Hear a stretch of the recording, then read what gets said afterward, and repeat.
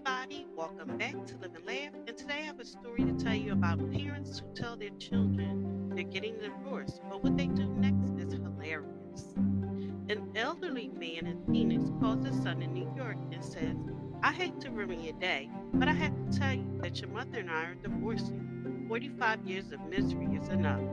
Pop, what are you talking about? The son screams. We can't stand the sight of each other any longer, the old man says. We're sick of each other, and I'm sick of talking about this. So, you call your sister in Chicago and tell her, and he hangs up. Frantic, the son calls his sister, who explodes on the phone. They're not getting divorced. If I have anything to do about it, she shouts. I'll take care of this. She calls Phoenix immediately and screams at the old man. You're not getting a divorce. Don't you do a single thing until I get there. I'm calling my brother back, and we'll both be there tomorrow.